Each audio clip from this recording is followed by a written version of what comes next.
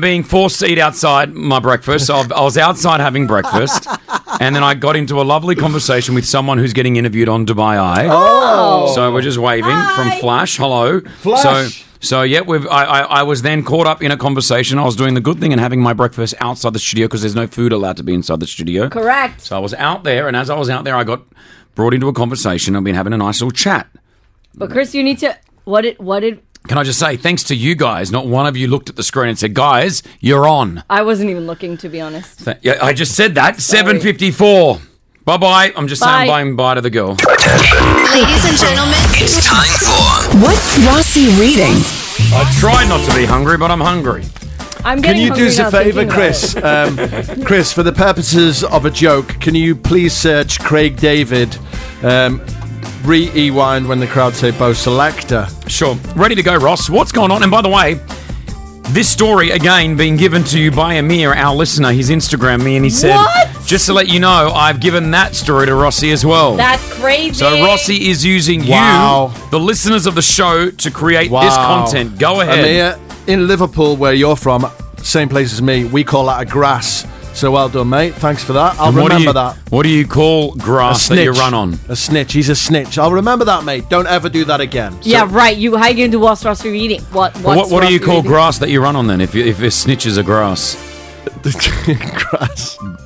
then how do you know if you're not talking about like the grass or if you're talking about a liar? Because it's always greener on the other side. All right, so an Australian man basically was outside his house in New South Wales. He came under attack by this man who was carrying a bow and arrow, right? What? He just attacked this guy for no reason. crazy. Shot the bow and arrow at the man, at his heart. What? This is in Australia, Chris Fade. Luckily, the man had his mobile phone in his top pocket. In his top pocket. Sorry, you got the joke before me. In his top pocket. And if you want to see a photo of the bow and arrow going through the mobile phone, check out the Chris Fade Show's Insta stories right now. Seriously. I'm going to go check.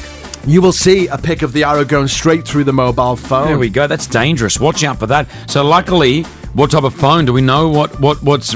It's You know, it's is a Samsung, obviously.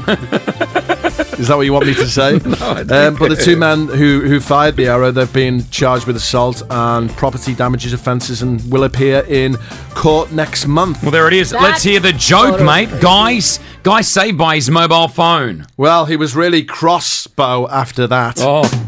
Hey, no, seriously. Do you know Craig David? He's been selected for the England archery team as the bow selector.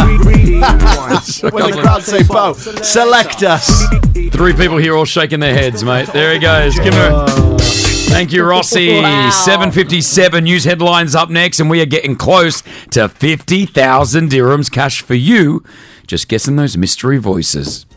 Follow your team and catch every pass, dribble, shot and goal. 7:57.